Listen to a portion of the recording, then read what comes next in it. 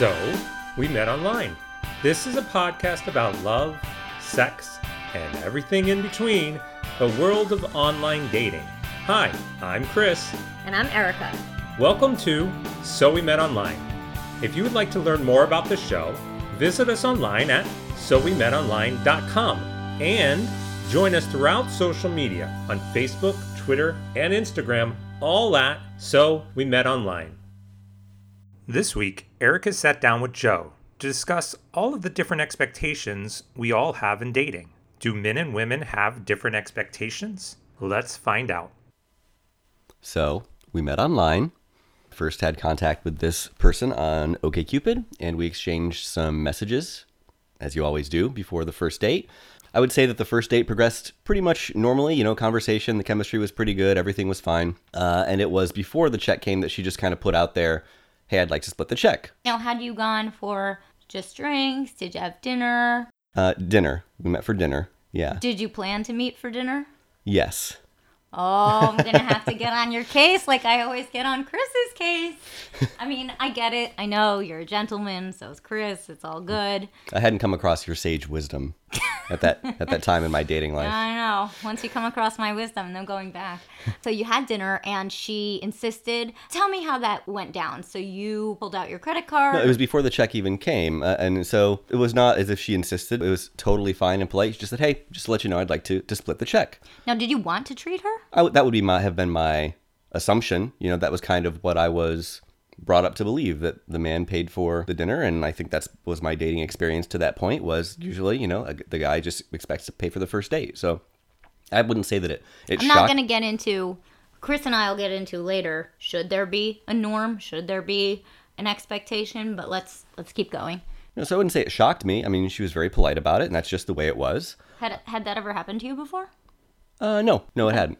But that sparked a question, then a series of conversations after that about just sort of her ideas of feminism, which really hadn't come through in the messages we'd exchanged, and not just that night, but throughout the early part of the relationship, there were just lots of conversations about, how do you feel about me holding a car door for you or opening a door for you when we exit a building? So you would actually ask those questions? Well, yeah, because once I realized there was a sensitivity there, when she first asked to split the check, she just said, that's a thing I don't like to feel taken care of. And I love to feel taken care of. So immediately I realized there was a sensitivity there, and I realized that chivalry was a thing that, my normal way of operating in a relationship, which is to be chivalrous and open the door and all those things, was called into question. Are you comfortable sharing with our listeners how old you are? Because I do believe that age plays a part in this. Sure, probably does. Yeah, I'm 40. Okay. So at this time I was 38 or 39. This was just a couple of years ago. Okay. Like I said, throughout the early part of the relationship, there was a lot of sort of laying the groundwork for the expectation there, because we did date for a few months, and I had to just kind of learn, how does she feel about each of these little things? And it was, so you never just opened the door to see her reaction. You asked her. Correct. Was the answer always, no, I can do it myself? How did she respond to that? I wouldn't say there was always. It would be, if I would say, how do you feel about opening doors? That was very early on. I'd ask the question once, and if she said, I don't like that, unless obviously if you're just the first one going through a door and you hold it and you open the door, I don't want you to stop and wait for me to walk past you so I can open the door myself. But it's just, I'm a big girl and I don't need to have someone hold the door for me. That's what she said. Yeah, that was her attitude, and I think it was actually very diplomatic. She didn't want people to go out of their way to force her to do things for herself. She just wanted it to be an equal relationship of peers, and she didn't feel like chivalry was an appropriate male-female, component of a relationship. Did she ever say why she felt that way? Because I'm somebody who is capable of doing everything myself. I mean, I live by myself. I work for myself. I'm financially independent. But I love having a door open for me and being treated sometimes, because it's that feeling of I don't need it.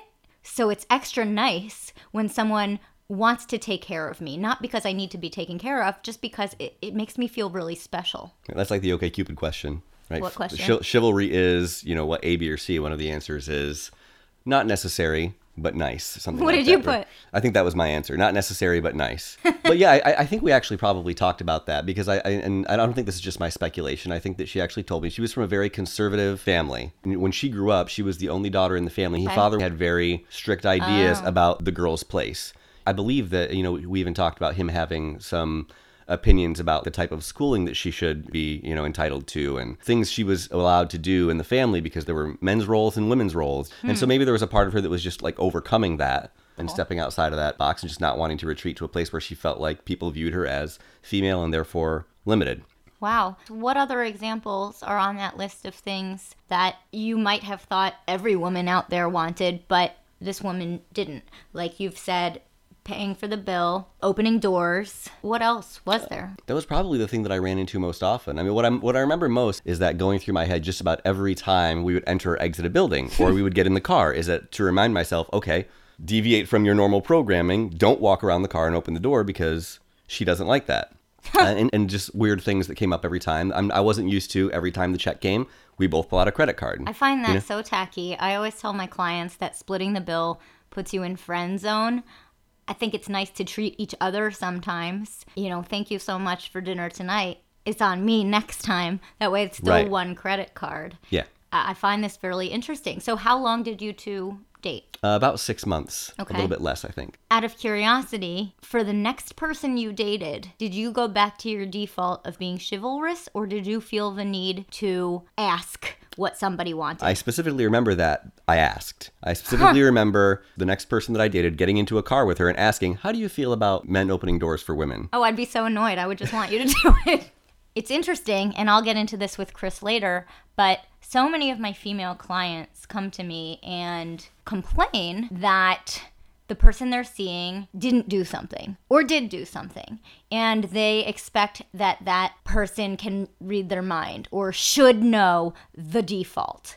But even though I don't agree with this woman who you were seeing, because I love that chivalry, again, not because I'm entitled, but just because it feels good, I think it's really good to show that all women are different. And we, as women, can't assume that a man is programmed from birth to do these chivalrous acts, because he's probably, like you just said, he's probably just doing what the last woman told him to do.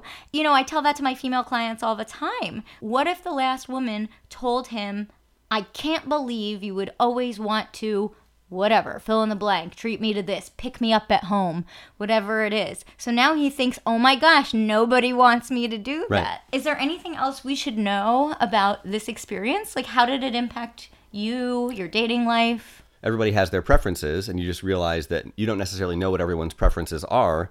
Not everyone will be programmed, because we're creatures of programming, so we learn to behave based on the feedback we get from other people. Not everyone will be programmed to meet your preferences. So I was a little bit concerned in, future relationships, like having met someone who had very strong opinions about not being open to chivalry, wondering if I don't hold the door, a person could be super irritated with me. Now I know that if I do go and hold the door, somebody could be super irritated with me. So my answer to those things is always seek the information, which is why I ask what could be an irritating question, was like, how do you feel about me holding the door for you? Did she make you ask before you kissed her? No. Okay. I've heard stories where some women like the guy to ask, and others... Right, yeah. Someone want the guy to be really assertive. They'll actually ding him for asking to kiss first. So that's just another example of, you need information, or you just take a gamble and hope that it doesn't land wrong with the person that you're dating. Right. One more question. Have most women you've dated fallen into the category of this woman you're talking about, or mine, where they just really like chivalry? Yours. Yeah, Okay. I mean, she was the one exception, but the experience with her was powerful enough to have left an impression that I want to find that out in some way, shape, or form at the beginning of any relationship, because she was so adamantly opposed to it. She felt like it was belittling to be taken care of by a guy who's trying to be chivalrous. Man, I love when someone tries to take care of me. It's just, especially as a business owner, and especially as someone who has been on her own since after college, it's so nice to sort of let go and let someone else do something for me, because it happens so infrequently in my life, just my day-to-day, that it's really nice that in a relationship someone can do that. And I will say one more comment, especially when clients complain to me, female clients, about someone not doing something that they want to have done, I will say, well, does he know you want that? Well, no, he should know. Right. And that's where I say, nope, he doesn't know, and he will not know until you ask. So, this is back to what I always say, you get what you allow. So if you really want, since we've talked about the door opening, fine. If you really want that door open for you, yet he doesn't do it, and you're getting angrier and angrier every time. The fact that you've never said anything, he is clueless. He has no idea you want that. And one day, you're going to explode and burst out when you're angry about something else. Right, yeah. And it only takes one time to teach somebody your preferences. And you don't have to do it aggressive. It's just, hey, I love having the door open for me sometimes. Like, how hard is that? I really appreciate her politely stating before the check came that she wanted to split the check. That opened the door to a conversation. It opened the door. But that paved the way for conversations that allowed me to understand her preferences and to work within them for the rest of that relationship. She could certainly have just been irritated had I picked up the check, been irritated every time I opened a door for her and never said anything. I'm glad she expressed herself. I mean, that's a lesson too. You have to be able to express yourself, whether you like something or you don't like something. And so many people build up how difficult it's going to be to share that something. Well, that build up is much worse than just saying, I love when you do that for me. Or, that's not really my cup of tea. Yeah, absolutely. And with that, we'll take a break and come back to discuss. Thank you for listening to So We Met Online. If you enjoy listening, we invite you to visit our site at sowemetonline.com/sponsors and find out how you can help support the show. On the site, you can learn about all of our sponsors, donate to the show, or promote your own business by becoming a sponsor on one of our upcoming episodes. And if you're a fan, please share our podcast to your friends, coworkers, or anyone else who is looking to meet someone online. And we're back. I'm here with Chris, and we were actually lucky enough to get Joe, who just shared his story with us, to join us for the conversation on... Hi. Yes, welcome. On gender roles and stereotypes in dating. So, Chris, why don't you start us off? I think you have a story you want to share. Absolutely. I'm going to take a reverse to this. The other day, I was actually driving through a parking lot, and I got out of the car, and I noticed there was a couple, and the woman was... An opposite-sex couple? Yes. Okay. And I noticed that the woman was handing the man a bouquet of flowers. Okay. Now, I thought this was interesting because what it clearly was demonstrating at the time was a reverse role. Sure. Often, we as men are the ones required to give females flowers. There's no require. It's just generally, if one is to give flowers, it is usually the man. Absolutely. Couple. But this is what we're talking about, right? In our day and age, the stereotypical activities that we see in most relationships are starting to change, right? I think there is some openness that a woman giving her boyfriend flowers is okay. Or even a woman proposing. Absolutely. Do you know actual stories of a woman proposing? Oh, yeah. And I'm not talking in a couple that's two women. I'm talking in a male-female relationship. You know a woman who proposed? Yes. Yeah, several. Huh. And similarly, I know that my daughter, in her high school, like girls ask boys to dances now, which is kind of a flip in historic. I like that. That's a step well below proposing, in my opinion. Well, there was the good old Sadie Hawkins dances, right? Yeah, but now anything can be Sadie Hawkins. Exactly. I encourage women to ask men out, so I don't see a difference between that and the dance, but the proposing... I think it's great when a woman feels empowered to do that, but as a woman, I would never do that. Because you always will wonder, would he have done it himself? I see that, but a guy could ask the same question, right? I think if a guy proposes, he may always ask, did she just say yes? Sure. Really? Yeah, sure. The same shoe. Did you ever think that? Okay, you've both been married before. Did you ever think that? Well, I think later in the season, we're actually going to have a conversation specifically about settling in relationships. Okay. But I do think that there have been times where I have asked women out on dates, and I have felt as if they may have been pity yeses. I understand. And I've asked men out too. And to be honest, I've never felt that way because people are adults. And generally, People spend their time where they want to spend their time, men and women alike. So if I ask a guy out and he agrees, I assume he wants to be there because he could be doing anything else with his time. That's true of a woman, too. Do you think that's less true in a proposal? If you propose to a guy, he's more likely to say yes and give you cause to doubt? No, I think people will only say yes if they want to say yes. Don't you think? But your implication was that if you asked a guy to propose, if you asked a guy to marry you and he said yes, you would always wonder if he would have done it himself. I would always wonder if and when.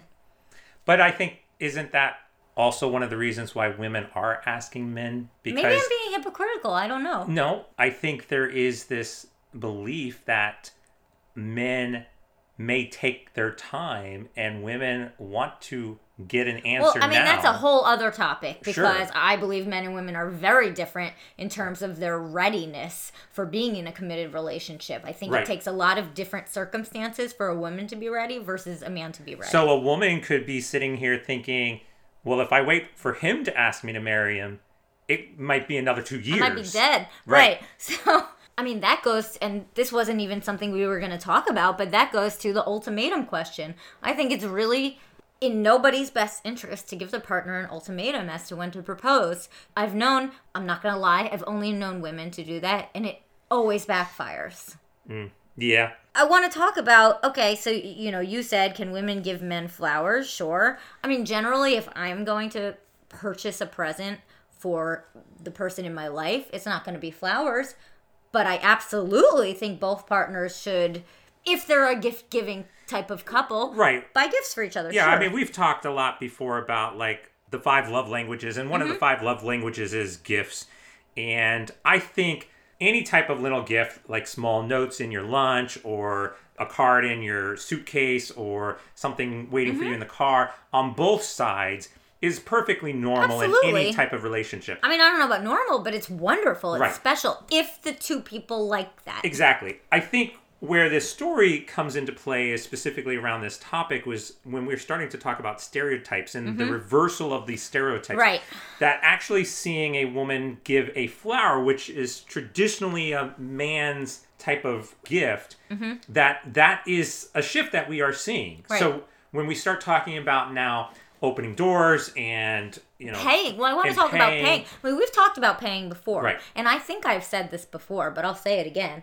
I did notice, now granted, not to be totally nerdy, but my sample size is not large enough to draw any statistically significant conclusions. However, I did notice that when I went on dates with men who are older than I am, generally they would pay, no questions asked. Whereas when I went on dates with men younger than I am, who are in the millennial category, it was not assumed that they would pay. In fact, some would be offended if it was very different. And it's funny because I'm all for feminism and all for equality, but when it comes down to it, as I was saying, Joe, to you before, it's not out of a sense of entitlement. It's just out of a sense of, you've asked me out, I want to feel like you really want to be there, and part of the way of doing that is treating me, not because I deserve it. And also, we've both committed to a time there. A lot of people think that the payment should be based on how the date went. I disagree wholeheartedly with that, because I don't know if you read this. There was this thing the other day someone posted. They wanted it to go viral. They put it on Facebook. It was a screenshot on Venmo, where you pay people, of, I guess, a man and a woman. I'll say boy and girl. They were young, 20s, I don't know, had a, I guess, mediocre, subpar date, whatever. She didn't offer to pay. Now, the offer is another thing. I know we've talked about this. I don't believe in the fake reach. I like the words, oh, would you like me to contribute? If he says yes, you contribute. If he doesn't, then you don't. Apparently, she didn't make the offer. This really pissed him off, and he sent her a Venmo request for $20 oh, wow. for the drink that she did not offer to pay for.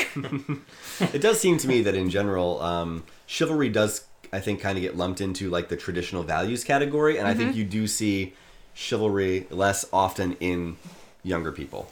Yes. Why is that?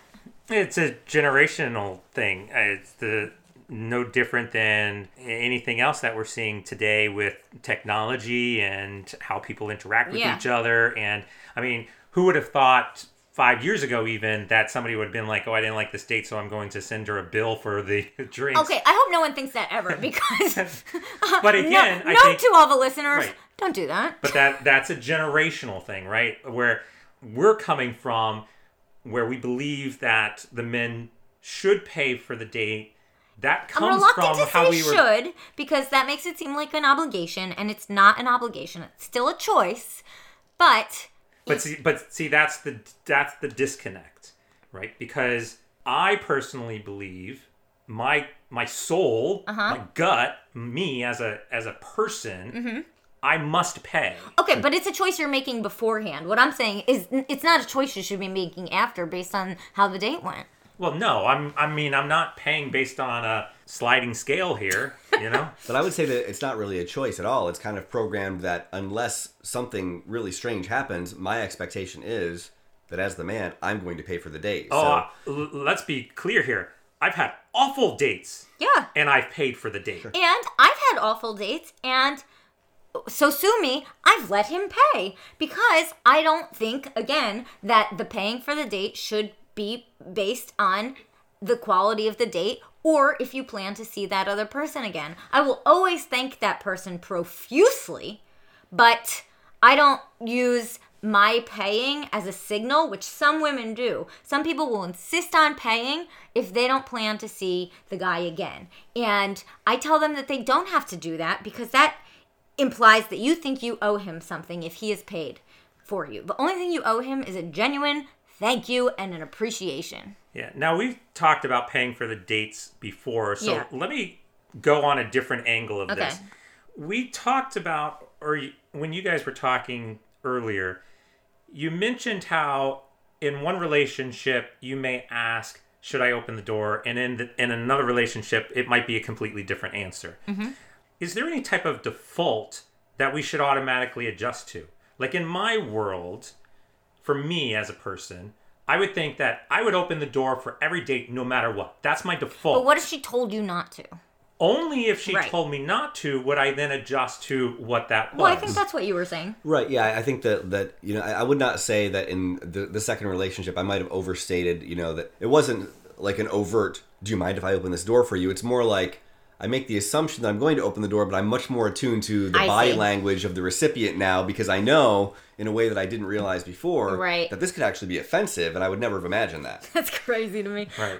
You talked about technology before, Chris, so I have a few things I want to talk about when it comes to gender roles and stereotypes in technology. So something that happens all the time on the online dating sites is often when a male and a female are conversing on whatever, Bumble, OkCupid, Tinder, it doesn't matter.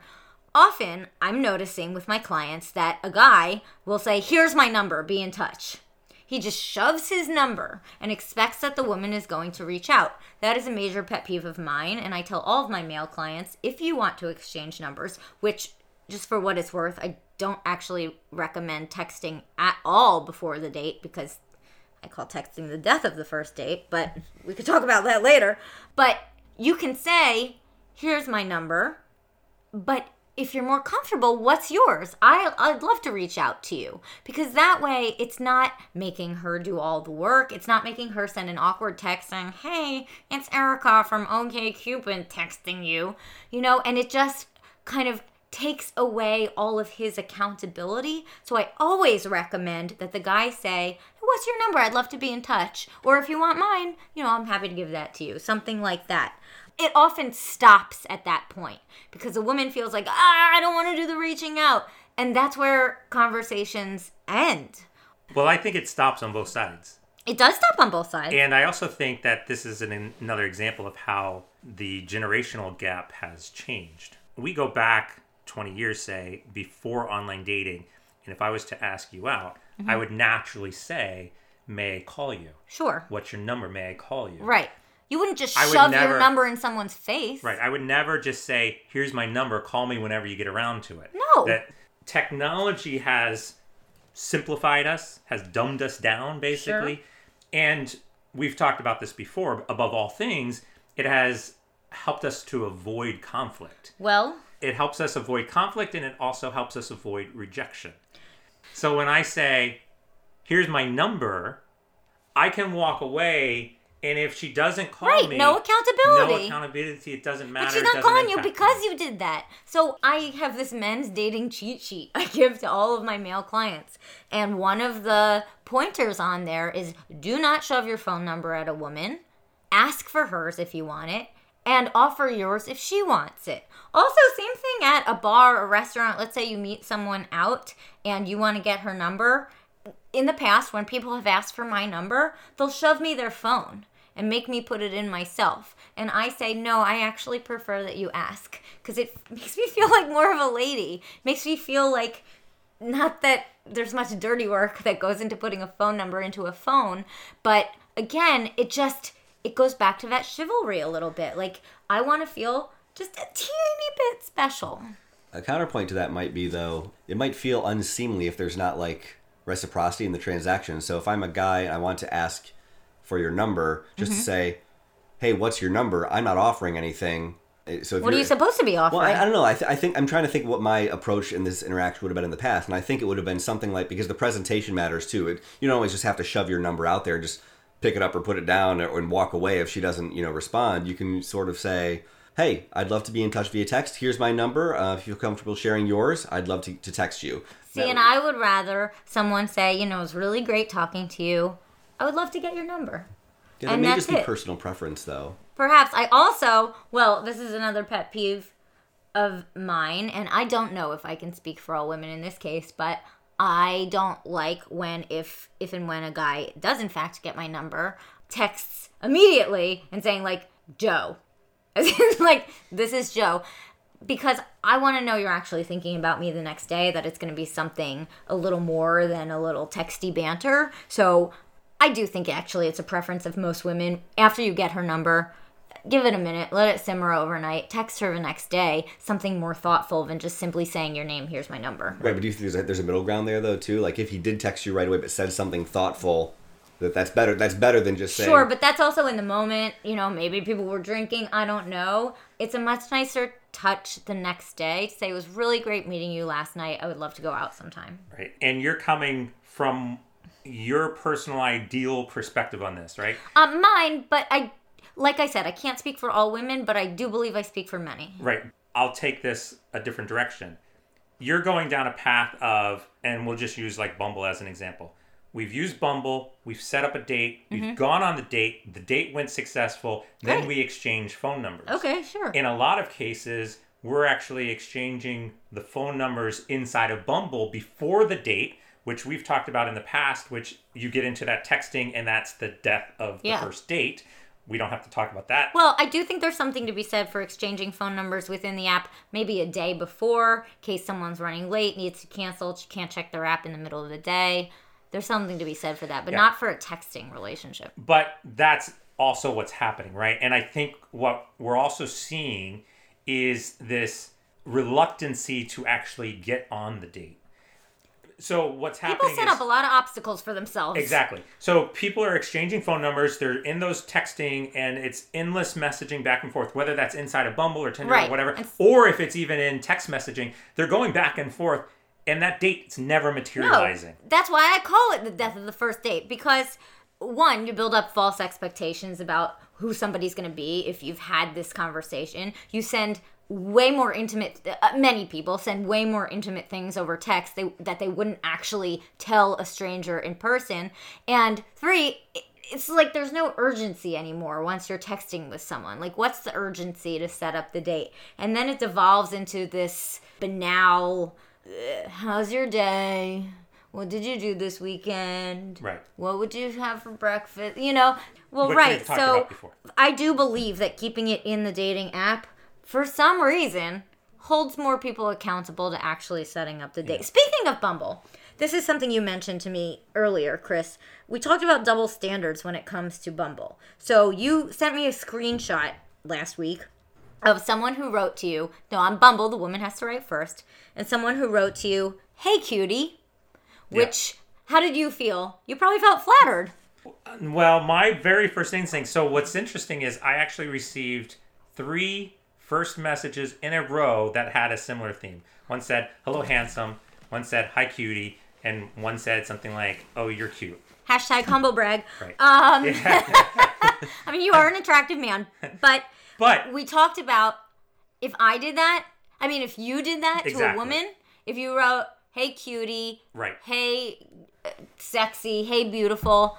I would stop talking to you. So I sent it to you and you're asking me what was my first instinct. My first instinct wasn't like, wow, that was really nice. That's sweet. My first instinct was, there's a double standard here. Absolutely. Because exactly as you said, if I would have been my first text to any one of those women saying, hi, beautiful.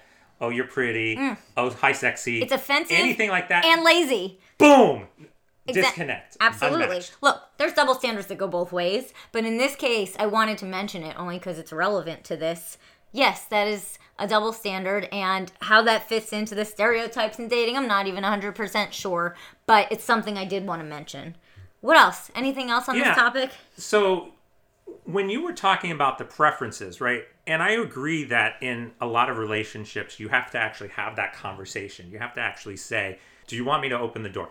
Maybe you don't, right? Maybe you can share some of these things that you like by just saying things like, thank you, right? Exactly. Like, I open the door, and if you say thank you, I'm like, oh, she appreciates that. I'll open the door the next time. Exactly. Right? As opposed to actually having the conversation.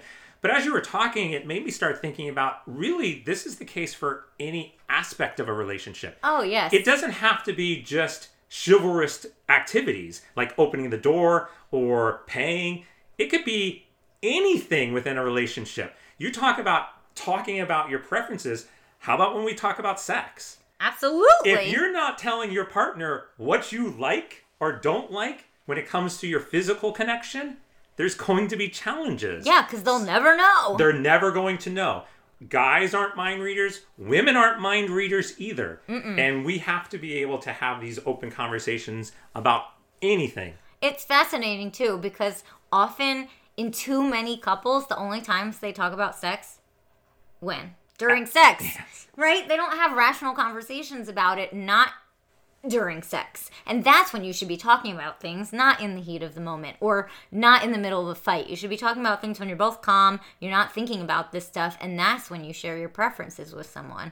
So, you know, I get so many female clients who come to me like, oh my gosh, this new guy is only texting me. He's not calling. He must be so immature. I can't believe... And I'll say... Well, did you tell him you want a phone call? Well, no, he should just know. He's this age. Doesn't he know how to use the phone? I said, yeah, well, maybe the last woman liked texting. So, you know, some people find phone calls off-putting. I am not one of those people. But it just, I mean, that just goes to a bigger topic about communication in a relationship. Sure. Communication is one of those things that you have to practice early on when the stakes are pretty low. Because if you don't do that and you can't get comfortable talking about the things like the opening of the door or the paying of the check, then you're not going to be able to talk about what you do and do not like in the bedroom. And you're certainly not going to be able to talk about whether or not you think it's time for you to have met his parents and he's not passing that invitation. All those big conversations are going to have to happen at some point. And if you're not afraid to have the casual conversation about your preferences, you're never going to be able to have the big conversations. Oh my gosh, so much to talk about. I feel like we have to end on these words of wisdom here. Joe, it was a pleasure having you. Thanks. Absolutely. Thank you. Chris and I will, of course, be back in our next episode. But for now, we just want to thank you for listening. Again, if you're looking to find more information, you can look online, sowemetonline.com. You can find our podcast anywhere you listen to podcasts, including iTunes. Where else? Android. Google Play, all the places. We have our archives there. So if we mentioned anything in any episode that referenced a previous episode, feel free to go back and listen. And as always, you know, thanks for coming.